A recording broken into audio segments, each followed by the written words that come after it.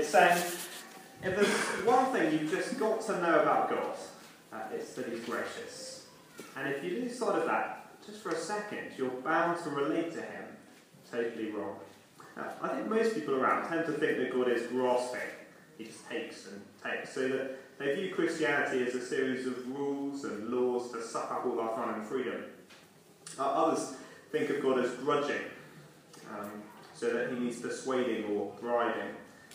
If I sacrifice enough or pray to him often enough, perhaps he'll pay attention to me. But the Bible says that God is gracious. He gives and gives and gives freely, undeservedly, and generously. He's not a drain, but a bubbling fountain that never runs out. He's not a black hole that sucks in, but a sun that gives out. So that if any of us, like moons or planets, seem to give out any light, actually it is a reflected light. Now when we get God wrong, when we think of him as grasping or grudging rather than gracious, everything else goes wrong. If we're not a Christian, our motivation to investigate drops off. Of course it does. For we're not really drawn to this God that we think is being spoken about. Who wants to know a grudging, grasping God? If we are Christians, well, our thankfulness and joy and assurance and trust and hope, actually everything really, starts to crumble. And whoever we are, we deeply dishonour God, for God is gracious. And so you see, there couldn't be more at stake.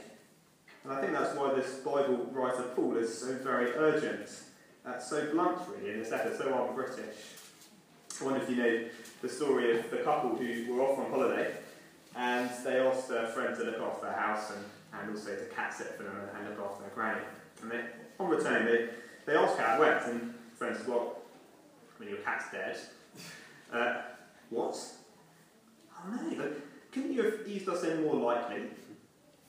Couldn't you have been more gentle with us? Maybe you could have said, well, the cat was playing on the roof, and it was a nice sunny day, chasing a few birds and things, and it slipped off the roof, and so we took it to the vet, and after a little bit of time, they had to put it down. That would have made it much easier to take. Oh, okay, sorry. By the way, how was Granny doing? Well, she was having a lovely time on the roof in the sun. Now, Paul doesn't pansy around here because there's so much at stake. Did you see his tone in chapter 3, verse 1? You foolish Galatians, who has bewitched you? You idiots, what are you doing to forget that God is gracious? You must be under some sort of a spell, because what you're doing makes absolutely no sense. And so Paul reasons with them, I think, all the way through this letter. In chapters 1 and 2, he's been saying God's grace has defined my ministry. From A to Z, I was called by grace, chapter 1, verse 15.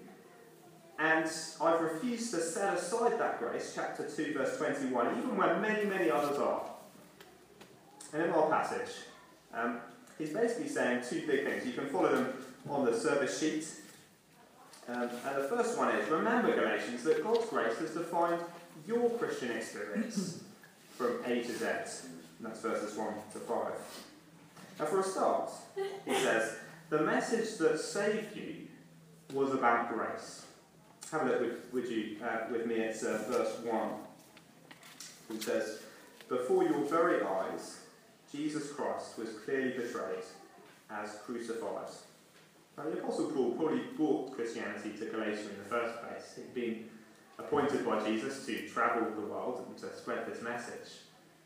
And of course, he didn't go to them with some sort of DVD of Jesus' life. But when he says that he's portrayed Jesus before their very eyes, I think he's saying something like, look folks, I could have used 10 billion words and I couldn't have painted it clearer. And the Jesus Paul had set before them, well, wasn't primarily a wise guru or a great example, a moral example for them to follow. And he didn't come carrying a judge's wig to condemn the world, or with a collection bucket to gather in charity. No, this Jesus that Paul had presented before them came as a saviour, and he came carrying a cross. And that is the view of God that these Christians needed to keep before them. You see, when you look to the cross, you can't maintain that God is a grasping kind of God. For we see there that central to all of God's plans was him giving the most precious thing he had, his own son. Because when we look to the cross, we can't maintain that God is a grudging kind of God.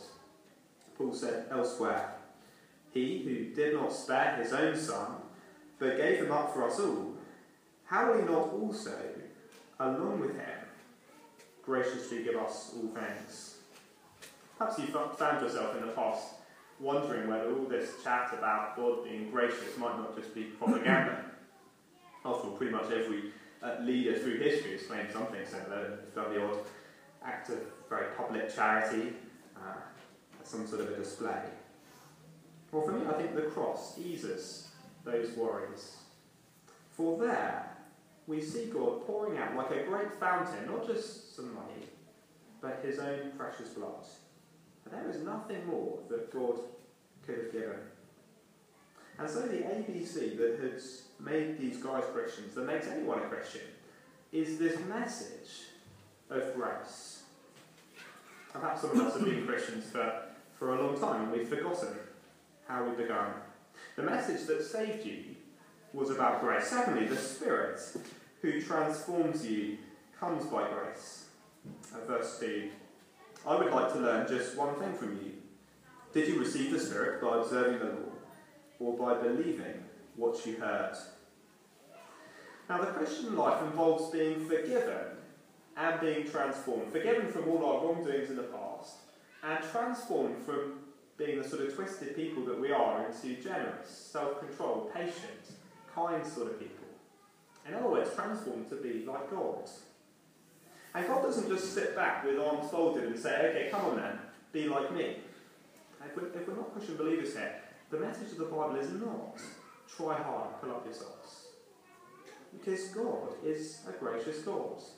And so he's hugely gracious in our forgiveness part. He sent his son. But he's also hugely gracious in our transformation. He sends, did you see in the verse, his Spirit. Now, of course, we all know that selfishness is very strong in our lives. And so God sent the strongest helper he knew. Not some angel, but his own Spirit. And we all know that evil lies actually very deep inside us. It's not just our actions, it's our attitudes. And so God sent this great helper, and not just alongside us, but to come within us, to rewire us. Do you see how gracious God is? He gives us everything we need, not just for forgiveness, but to be transformed as well. And so Paul asks them, did you receive the Spirit by twisting God's arm, by keeping a series of laws, or was it a gift that you received by faith? And of course, it was by grace. You see, you start the Christian life by grace, and you continue the Christian life by grace right to the end. And so verse 3, are you so foolish? After beginning with the Spirit, are you now trying to attain your goal by human effort? I think the perennial problem for Christians all through history is that they try to separate their forgiveness from their transformation. So with forgiveness, I guess a lot of us would instinctively go, okay, yeah, that's honestly by grace. It's God's choice whether he was kind enough to forgive me. But then when it comes to our transformation part, we tend to think that's down to us, down to human efforts. God's done his bit, we've got to do ours. He started us as Christians, but we've got to attain the end goal by ourselves, or at least in some sort of a partnership. I think that's how these Galatians were thinking. And what they needed to see is the extent of God's grace. Do we have breath in our bodies to sing God's praises here this evening? Well, that's God's grace. He gives us that breath. Do we have any inclination to please God? Well, folks, I hate to say that doesn't come naturally. It doesn't come naturally to me. That is God's grace. Have we made any progress over the last few years in maybe being a bit less envious or selfish? Well, that is God's grace to us. And have we been transformed as a church? Well, verse 5 says that is the miraculous work of God's grace. And we don't deserve it, and we haven't achieved it. Now, I think it is quite easy to end up reinterpreting our Christian experience and to make it more about human effort than about God's grace. When I arrived at university a few years ago now, I started going to quite a well-known church. They had a good student work and some excellent programs going on. And I kind of went to everything really, and I ended up reading the Bible one-to-one with someone. And, well, I did, I think, make just a little bit of progress in starting to love God more and care more about other Christians and have a bit of courage to speak to those who didn't know Jesus. Now, one person could view that and think, well, it's just really a sausage machine, you know. It's really just down to human effort, all those programs. But actually, no, it was God's grace. For God had got that church going in the first place. And he empowered all of those involved. And were he to stop being involved in that church just for a moment, all those programs would achieve absolutely nothing in people's lives. And anyway, as I start to get to know my own stubbornness, I start to realise that no human effort could really change this heart of mine. Now, the Galatians realised that at the start. They began with the Spirit. Their confidence lay with God and his gracious transformation. But now they were imagining that they might have made this progress by their human effort, and so they were going to go on their own. I suppose that would have massaged their egos, and they might have sat more comfortably with the other religions and philosophies in the world around. No one else had a genuinely gracious God. And so it might have alleviated, actually, for them the suffering mentioned in verse 4. I guess it was certainly what Satan wanted for them, to think of God like this. Who's being referred to, I think, maybe in verse 1, with that bewitched language. But of course, it made absolutely no sense of their Christian experience. See, God's grace had defined that from A to Z. Both their forgiveness and their transformation was ultimately down to him. Now, if the Galatians had forgotten that, well, I wonder whether it might be possible that we might have forgotten that just a little. I'll suggest some warning signs from my own life where I might have started to do this. So one sign is, when I've got some ministry to do, perhaps a Bible study, or I'm on the welcome team, I put a lot of thought into kind of getting prepared for that practically, my own human efforts. And prayer becomes, well, just a side thought. We say, don't we, shall we just pray? And those prayers often don't reflect our genuine needs for God's help and our absolute powerlessness to really do anything without him. Related to that, when I identify a sin in my life that I need to fight against, I do tend, I think, to sort of start with dependence on God, on his Spirit. I pray not to start. But as I go on, and perhaps I make a bit of forward progress, what happens? I stop praying. I sort of committed to pray about this for a long time, and a few weeks later, I've stopped. It's down to me. As though the Spirit jump-starts the car, and then human effort is the engine for normal driving. Another warning sign is that I place my confidence sometimes in things like Christianity Explored courses and one-to-ones. And I suspect that Paul would have been absolutely thrilled if he found a church doing those sorts of things. But he wouldn't think that someone was doomed if they didn't go to them for whatever reason. Or totally safe if they had gone through them all. You see, although he knew that God's work through means, his confidence didn't lie in those means, but in God himself. Perhaps another warning sign is when we despair of any progress. I think of a friend of mine who's nervous about becoming a Christian because he doesn't think that he could give up a particular habit. And he needs to learn that just as his forgiveness is down to God's grace, well, so is his transformation. And that is an encouraging thought. God's grace defines your Christian experience from A to Z. Second thing these verses teach us, God's grace defines your history from A to Z. That's verses 6 to 9. Now it seems that people in this Galatian church were accusing them of betraying their heritage. Hadn't they been given this great law of Moses? Weren't they defined by rituals like circumcision? I can't imagine being particularly excited by that as a marker, but surely then, weren't they to relate to God, yes, on the basis of God's grace, but also on some of this human effort? Why not have both? And Paul says, okay, let's go back to the beginning of your Jewish history. Not M for Moses, but A for Abraham. Let's go back there. How did Abraham relate to God? Verse 6. Consider Abraham.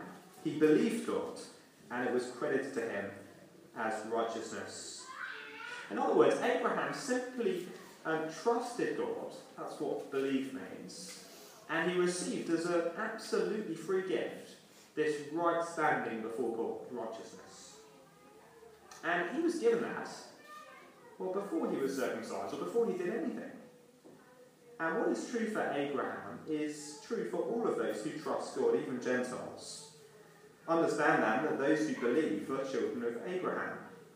The scripture foresaw that God would justify the Gentiles by faith and announce the gospel in advance to Abraham. All nations will be blessed through you. So, those who have faith are blessed along with Abraham, the man of faith. So this gospel that Paul was preaching of a gracious, gracious God wasn't actually a new thing, nor did it contradict the Old Testament. It's just how Abraham thought about God. Trust in his graciousness is how God has always wanted people throughout all of history to relate to him. It defines their Bible history from A to Z, from Abraham to Zechariah. And by the way, if you're sceptical about the Bible, for me, one of the things that's been most helpful is seeing its continuity. Like read about Abraham or Moses or David or Elijah, and the God they knew and lived for, well, it's exactly the same. And he's the God that Paul lived for and knew. And he's the God that this local church here in Earlsfield know. A very, very gracious God. He doesn't have moments of just being gracious. It's not a blip or a whim for God. No, he has an impeccable history of it. And so can we see we can have every confidence as we look to the future in our lives that God will continue to be gracious. And so Paul says, verses 10 to 12, don't rely on human effort. Don't rely on it. Now the law mentioned in verse 10 was a set of rules that God had given the Jews. It was to help them to know how to live as God's people. But it was never supposed to make them God's people. You see, if they were relying on a series of laws, in other words, on human effort, to have God accept them and love them, well, what were they saying about God? They'd be saying that he was a grudging, grasping kind of God rather than gracious. A drain to pour all of their efforts down rather than a bubbling fountain.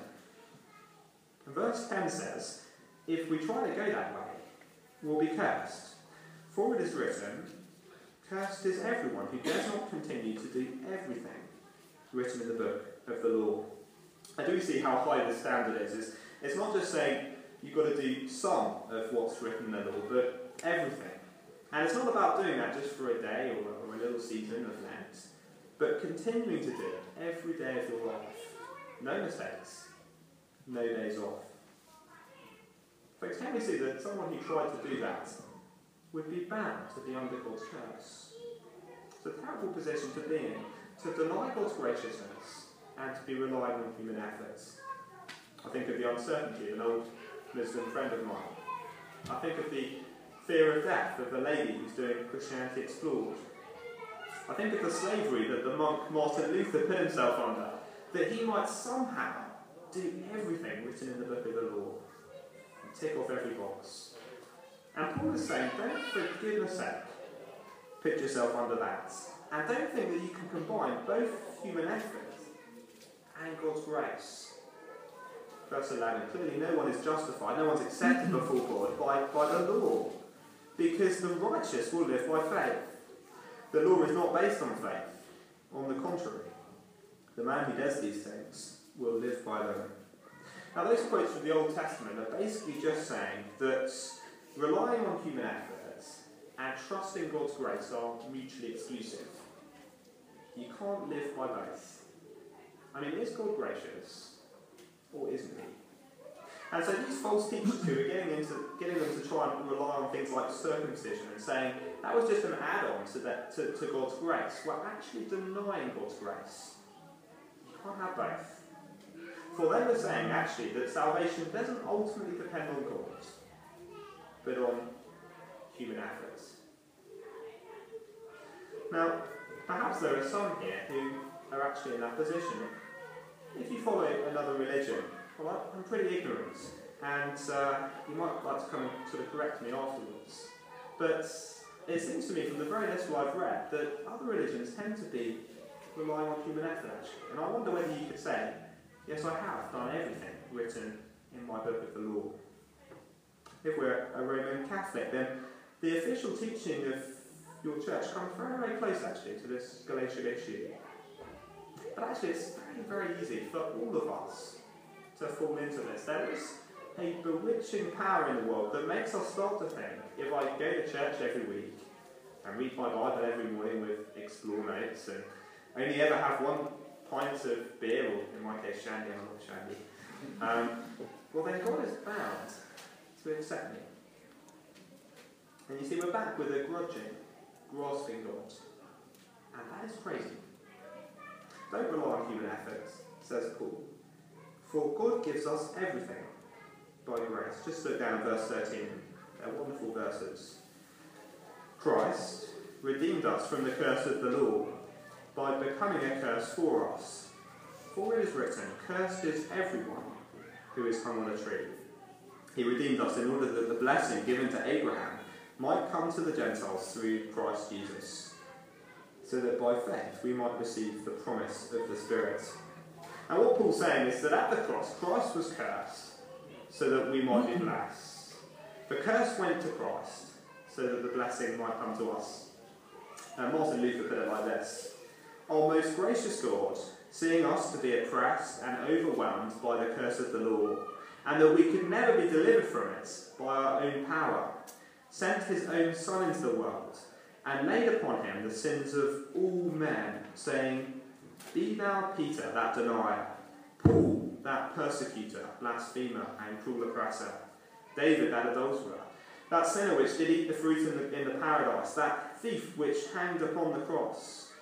And briefly, be thou the person which hath committed the sins of all men. See that thou pay and satisfy for them all. Here now comes the law and says, I find him a sinner, and that such a one has taken upon him the sins of all men. And I see no sin else but in him. Therefore let him die upon the cross. And so the law set upon Jesus, and cursed him, and killed him. Now the curse went to Jesus. Why? So that the blessing might come to us. Did you see it in verse 14? That God had given a blessing, a great package to Abraham. He promised him relationship with him, an identity as his people, a global influence, and a secure future. And those promises were just added to all the way through the Old Testament. God wouldn't just sort of vaguely know people. He would come by his Spirit to live with them and to make these promises real. And those promises, all those blessings given to Abraham, well, they come to us how? Well, we receive them by faith as a gift. There is nothing that God promises his people, and nothing that we need, that will come to us in any other way but by God's grace. For God is a gracious God, so determined to be gracious that he allowed the curse to fall on his Son, that we might get the blessing. He wasn't grudging in this, and he wasn't grasping. He was gracious.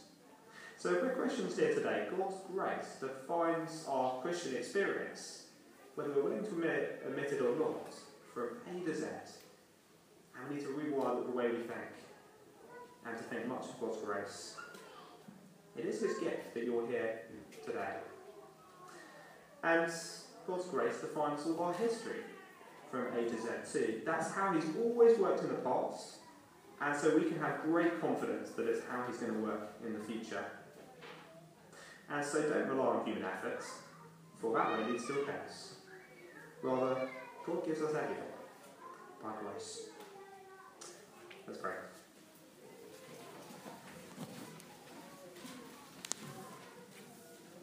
Our Father, thank you that you are a gracious God. And many of us know that from our own experiences in life. We all know it as we look at the cross and we see you giving your own Son for us there. But Father, it's so easy to think of you in different ways, as grudging perhaps, as we say our prayers each day and come to church and perhaps it feels like a chore. And we so easily convince ourselves that we need to manipulate you or sort of grab your attention if you're going to be gracious to us. So we thank you that as a free gift, all of our Christian life comes to us, both our forgiveness and our transformation and ultimately heaven. And we pray that you just grow our view of you. Help us not to look back on our lives and think it was down to human effort, but to see signs of your grace in our lives. And help us as we go forward, struggling with certain sins, facing the week ahead, to rely fully on your grace. Amen.